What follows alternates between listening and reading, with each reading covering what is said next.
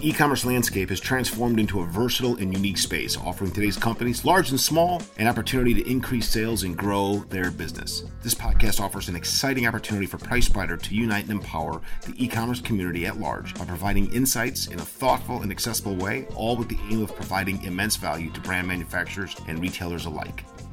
Hi, this is Anthony Capizzoli with the PriceSpider e-commerce connected podcast, and today I have with me Mr. Michael Murphy, a partner from K&L Gates, and we're going to be talking about the three fundamental pillars for pricing policy success. Michael, welcome to the show. Awesome. Thank you, Anthony, and thank you for having me. As you said, Michael Murphy, I'm an attorney at the law firm K&L Gates. K&L Gates is a global law firm. I'm based out of our Boston office. And essentially, I work with product manufacturers to design and implement distribution strategies, authorization programs, pricing policies, all with really two goals. One, to remove unauthorized internet resellers, and two, to combat online price erosion in the marketplace. That's great. And I'm really excited to have you on. Michael and I go back a ways, and I was lucky enough to be on a panel with Mr. Murphy at our annual summit in Columbus, Ohio. So we talked about having him come on the show. So I'm really excited to have you on and talk. And unfortunately, you're going to be doing most of the talking today, sir, not me, which is good for the listeners. Right. So I think, have you dive right in, brother, and talk a little bit about what those fundamental pillars are for pricing policy success and offer some examples. And for the listeners out there, what's really nice is we'll be talking about these three fundamental pillars at a high level. And Mr. Murphy will obviously offer some color along the way, but we'll be diving into these individual pillars into more depth in future segments. So if there's things that you love, things that you missed, things that you want better covered, have no fear, we'll be doing so together. Sure. So jumping in, look, generally what happens when a product manufacturer realizes they have unauthorized reseller issues or online pricing issues, some poor person, and it's normally a person in sales or a person in marketing, gets tasked with fixing this online problem, right? So what does that person do? They generally go online, they Google stuff, they see what's happening, and they think, hey, I just need to come up with this pricing policy, and everyone calls every pricing policy a MAP policy. I'm going to come up with this MAP policy, and it's going to solve all of our online issues. And generally what happens is they go online. They don't even think of it as even being a legal issue. They go online. They see what their competitors are doing. They see what people they perceive to have good pricing in the marketplaces are doing. They pull together elements of one, elements of another. They put it all together, and what they usually end up with is an illegal price fixing agreement that does very little, if anything, in the marketplace. So, step one is always to take a step back and figure out, hey, what are your goals? What are your objectives? And how can we get there? And one of actually the thing that a lot of people miss is a pricing policy is part of it, but really step one is the creation of some type of transparent, authorized dealer network, right? So, Anthony, you mentioned, sort of the three pillars, the three legal foundations. Step one is the creation of a transparent, authorized dealer network. What does that mean? Some type of authorization program where you as a manufacturer are actually getting transparency and control over who's selling your products and where they're selling them, especially online. I always say, without control, you're never going to be able to achieve the sustainable and predictable dealer margins in the marketplace that you're looking for, right? So that's pillar one, and we can dive into that a little more.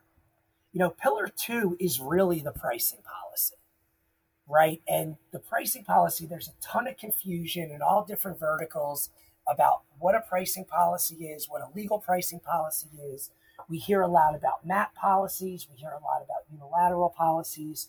And we could talk a little bit today, at a higher level of, sort of what's a MAP policy, what's a traditional unilateral policy, how they work, and what the legal implications of those are.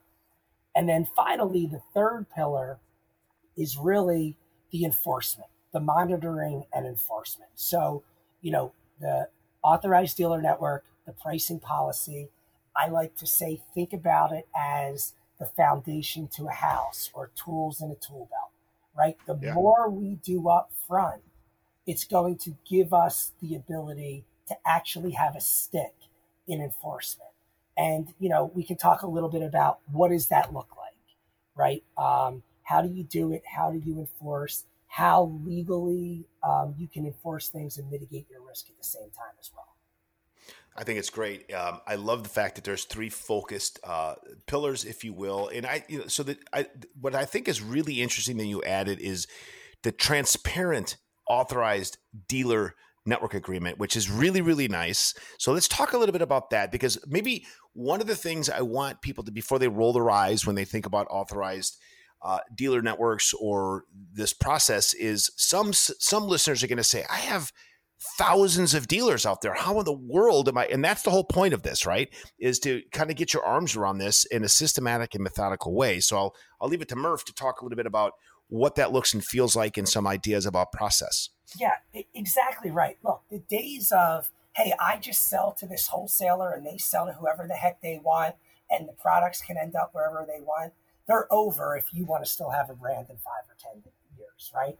You need to take control over how your brand is being represented, especially on the internet, and even more specifically on internet marketplaces, right? In the United States, and by the way, I do this in Europe, and I also do this type of work in Asia, right? And in different regions of the world, you have different abilities. But of all those regions of the world, the United States is the most liberal in this area of the law, right? And manufacturers, and this is a fundamental right for manufacturers in the United States, manufacturers have a right to choose who they do business with and who they don't. This is very important, right? In other parts of the world, you can't do that. But in the US, you can, and it's very, very powerful. So the example I always give to clients on this is, I could quit my job here at K&L Gates, and I could say, you know what, I'm done with this whole lawyer thing. And, I could call one of my clients and say, hey, I'm done with the legal thing, but you know what, I'm going to sell your products. I'm sending you a check for $100,000. It's my first PO, and I'm opening up an Amazon storefront, and I'm selling your products on Amazon. In the United States, you can legally say, hey, Michael, listen, you are fine as an attorney, but there's no way in hell I want you selling my products on Amazon, and reject my PO. Right. That's the starting block. Now, I'm not saying we should go out there and reject everyone's POs, right? But what I'm saying is you have that control. You can control who's authorized and who's not. But even more importantly than that, you can control where people sell your products. So, for instance, someone can apply and say, hey, listen, I sell on Amazon, I sell on eBay, I sell on Jet, I sell on my own independent website, and I want to sell all your products there. And you have a right as a manufacturer to say, okay, let's look at these marketplaces. I don't know, maybe you don't want anyone selling your products on eBay. So no one's allowed to sell on eBay. Maybe You're okay with it. You let them sell on eBay, but maybe you already have 5 or 10 guys on Amazon and you don't want any more. You don't have to allow them to sell on Amazon. And it really allows you to control your footprint. Now, one thing you mentioned, and this is a fair point, when I started doing this, by the way, I worked in the consumer electronics space, and that's where it was. And it was 15 years ago, and a bunch of guys in New York and LA started getting their hands on products and selling on eBay, creating a whole bunch of disruption. And, at that time, a lot of the manufacturers, they went for what I call a full authorization program, where essentially everyone who touches your products needs to be authorized. So manufacturer sells to a distributor. The distributor agrees only to sell to an authorized dealer. The authorized dealer agrees only to sell to an end user. And you have this complete chain. But about 5, 6, 7 years ago, clients started saying to me, hey, Michael, listen, we have thousands of brick and mortar sellers. And honestly, 99% of them do not cause any problems. They do their thing and it's great for business and we love them. And to have us go through and get all of them authorized, we can't do it right now. Maybe we can do it in 5 years, but it's just not what we need to do right now. We're really mainly concerned with the internet. So What I did was I created what I call an internet authorization program. What does that look like? I mean, essentially, Anyone selling your products brick and mortar, keep on keeping on. However, what the rule at a minimum needs to be, anyone who wants to sell your products on the internet, whether they're direct, whether they're indirect, it doesn't matter. Anyone who wants to sell your products on the internet needs to apply and be authorized directly by you, the manufacturer. And this is how you start establishing that control. I love it. It makes a lot of sense because I think it's not about boiling the ocean. It's about picking the right path strategically and getting people to identify the lanes they're going to be swimming in and staying in those particular lanes. From an operational perspective, brands need to know who's selling their products and they have the right to do so, which that is the main takeaway here, which I think is awesome. And then only because we want to stay focused on about a 20-minute mark for our discussion today. And again, Murph is going to come back and have multiple follow-up segments. If it's okay, Murph, let's transition into a little bit about the pricing policy and what that looks and feels like after some success has been found under the Internet Authorized program.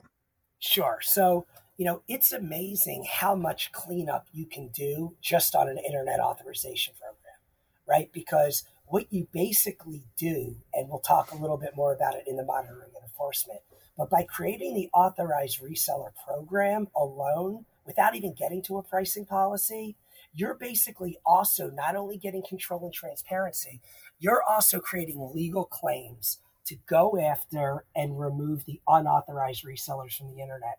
And the beautiful, beautiful thing about that is you can do it and it's not a pricing issue.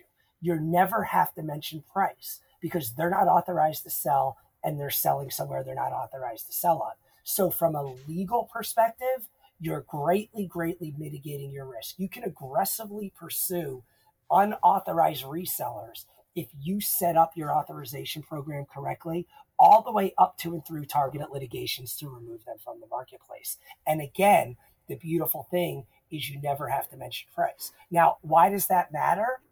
Because even in the United States, whenever you're dealing with price, it brings an inherent risk, right? There's a statute called the Sherman Act. I won't bore everyone with a lot of statutes, legalese, or case law. Right. But essentially what the Sherman Act says is agreements related to price are illegal, right? That's kind of the default. Now, there's case law that has changed things and there's some gray areas. But whenever you mention price, even if you're doing everything right, somebody can accuse you of illegally price fixing, right? And the problem with that is even if you are right at the end of the day, you're going to spend $1 million with my law firm, $1 million with an economist and all these other people. So even a win ends up being a loss, right? So the idea is that whatever pricing policy you have, and what I strongly advise clients regularly is you only use your pricing policy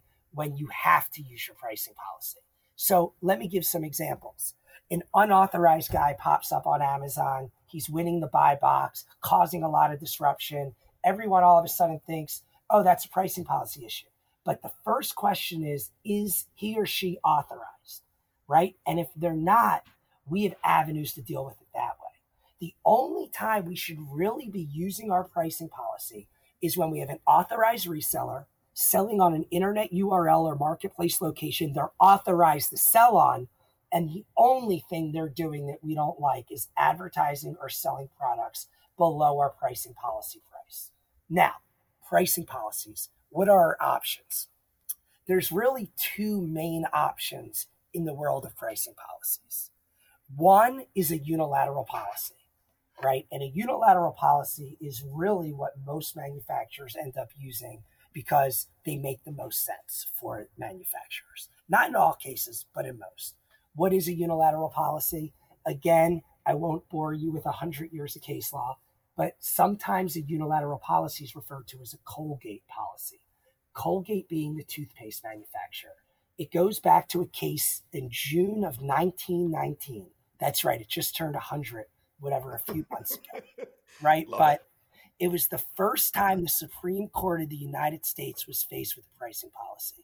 And basically what the Supreme Court did was they recognized two independent rights. One, in fact, we already talked about today, is the right of you as a manufacturer. You can choose who you do business with and who you don't. That's your right. However, the Supreme Court also recognized the right of your customers. Your customers have a right to choose at whatever price they want to advertise or sell your products. Okay, so what the Supreme Court did, and for a legal nerd like myself, it's kind of cool. They took those two rights, which seem somewhat competing. They put them together and they said, so look, the rule in the United States is a manufacturer acting alone, right? This is the unilateral nature of it, can announce a pricing policy and then choose to stop providing products to people who fail to acquiesce or follow that policy. So what does a unilateral policy look like? Basically, you can announce a policy. You have a pricing grid on the minimum advertised, or you could even do resale price of certain products. Your customers can do whatever they want. That's clear. However, if they choose to not acquiesce or follow your pricing policy, then you have a right to stop supplying them products in the future. It could be one SKU, it could be a brand, it could be a family of products, all the way up to completely stop shipping them products. That's a unilateral policy in a nutshell.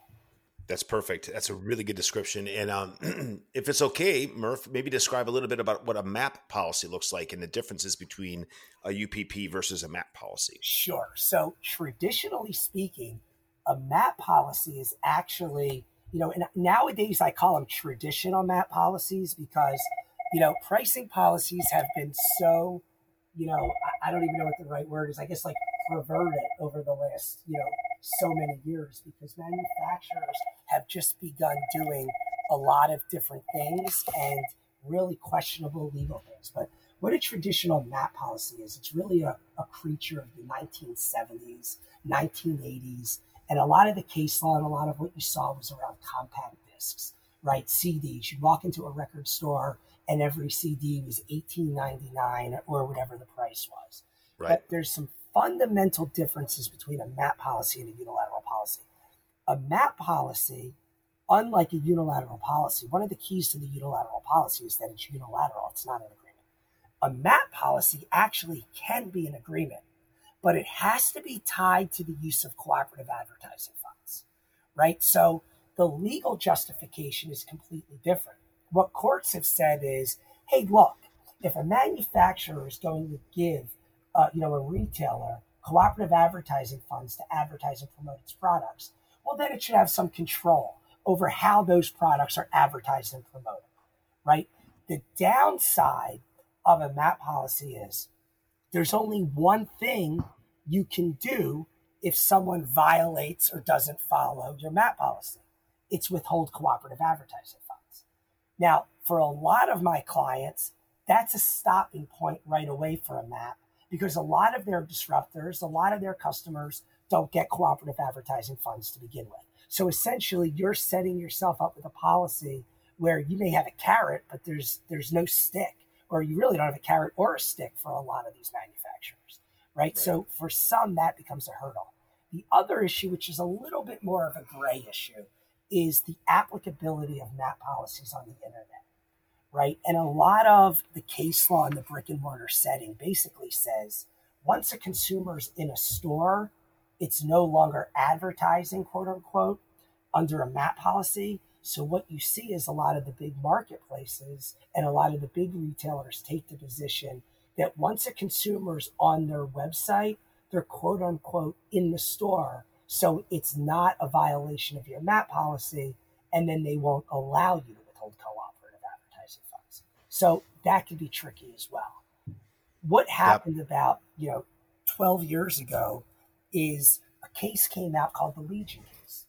And the Legion case, changed sort of the legal rule on pricing policies and moved them from a standard of per se illegal, which meant automatically illegal, to they have to be viewed under the rule of reason. What the rule of reason essentially means is you have to weigh all of the anti-competitive effects, all of the pro-competitive effects, and then a jury is going to tell you whether it's legal or not. What a lot of manufacturers mistakenly took that to mean was that pricing policies are legal and I can do whatever I want, right? And that's not what it means. Again, your policy may be legal, but you're going to spend a lot of money defending it. And what I always say is that the unilateral policy can really get you where you need to be. I think it's the oldest, the safest, and the most effective pricing policy, that you can have if your true goal is combating online price erosion, with consumer products. Perfect. So maybe in a nutshell, too, I think the unilateral pricing policy extends to the sale price and the advertised price, where MAP price is, as you already described, depending on the flavor of it, is generally tied to advertising funds in association with advertised pricing. Yep. So traditionally speaking, a very safe legal MAP policy can only be advertised price. Advertised price sometimes has a pretty limited definition. And the only thing you can legally do is withhold cooperative advertising funds. A unilateral policy, on the other hand, can apply to whatever you want. You can have it apply to advertised price. You can have it apply to resale price. You can actually define in your policy what you want it to apply to. And the only thing you can do, though, under a unilateral policy is stop the supply of products. Yeah.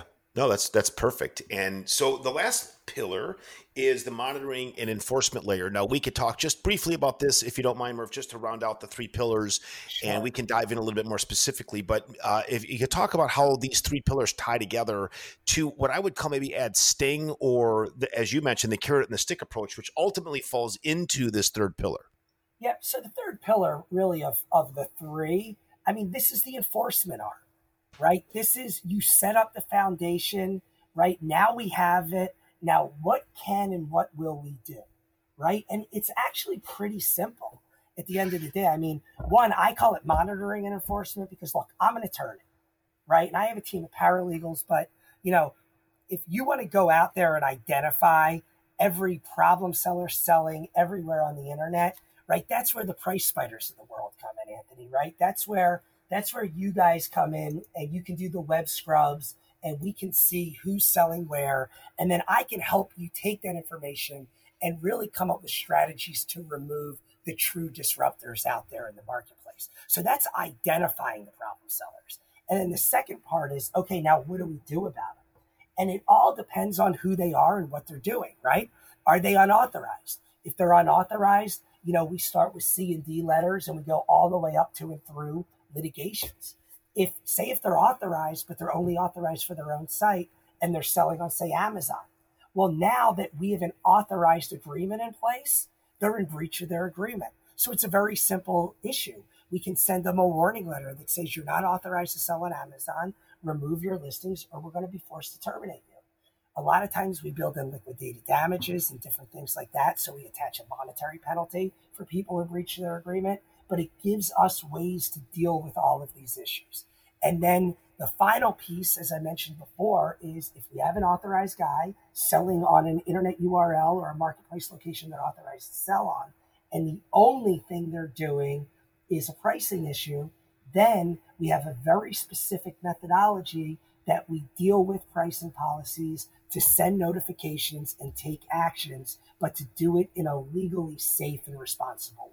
I love it. This has been a really good segment. So first of all, identify your goals and objectives as a brand. Second, so that's kind of overarching. So the first pillar is authorized dealers, identifying the authorized dealers transparently, if you will. So transparent authorized dealer network. Number two is the pricing policy and whatever flavor is best suited to meet your goals and objectives. And then finally, monitoring and enforcement. And then, of course, Murph is going to come back and we're going to take deeper dives into each of these individual pillars and then some. There's going to be more than just those three pillars as we kind of go forward. So for the listeners, Murph, first of all, thank you very much for being on the show and a wonderful guest. And how do our listeners find you if they want to reach out and talk to you themselves? Sure. So, well, thank you first for the time. And it's been a pleasure. As you know, I'm probably overly passionate about this stuff and I love it. But you can find me online. If you Google me, Michael R. Murphy at K&L Gates. My phone number is 617-261-3132. My email is michael.r.murphy@klgates.com. That is awesome. Brother, thank you very much for being a wonderful guest on the show. I look forward to future segments with you to take deeper dives and unpack some of these boxes with you, brother. It's always great talking with you, and I'm sure the guests feel the same way. Thank you.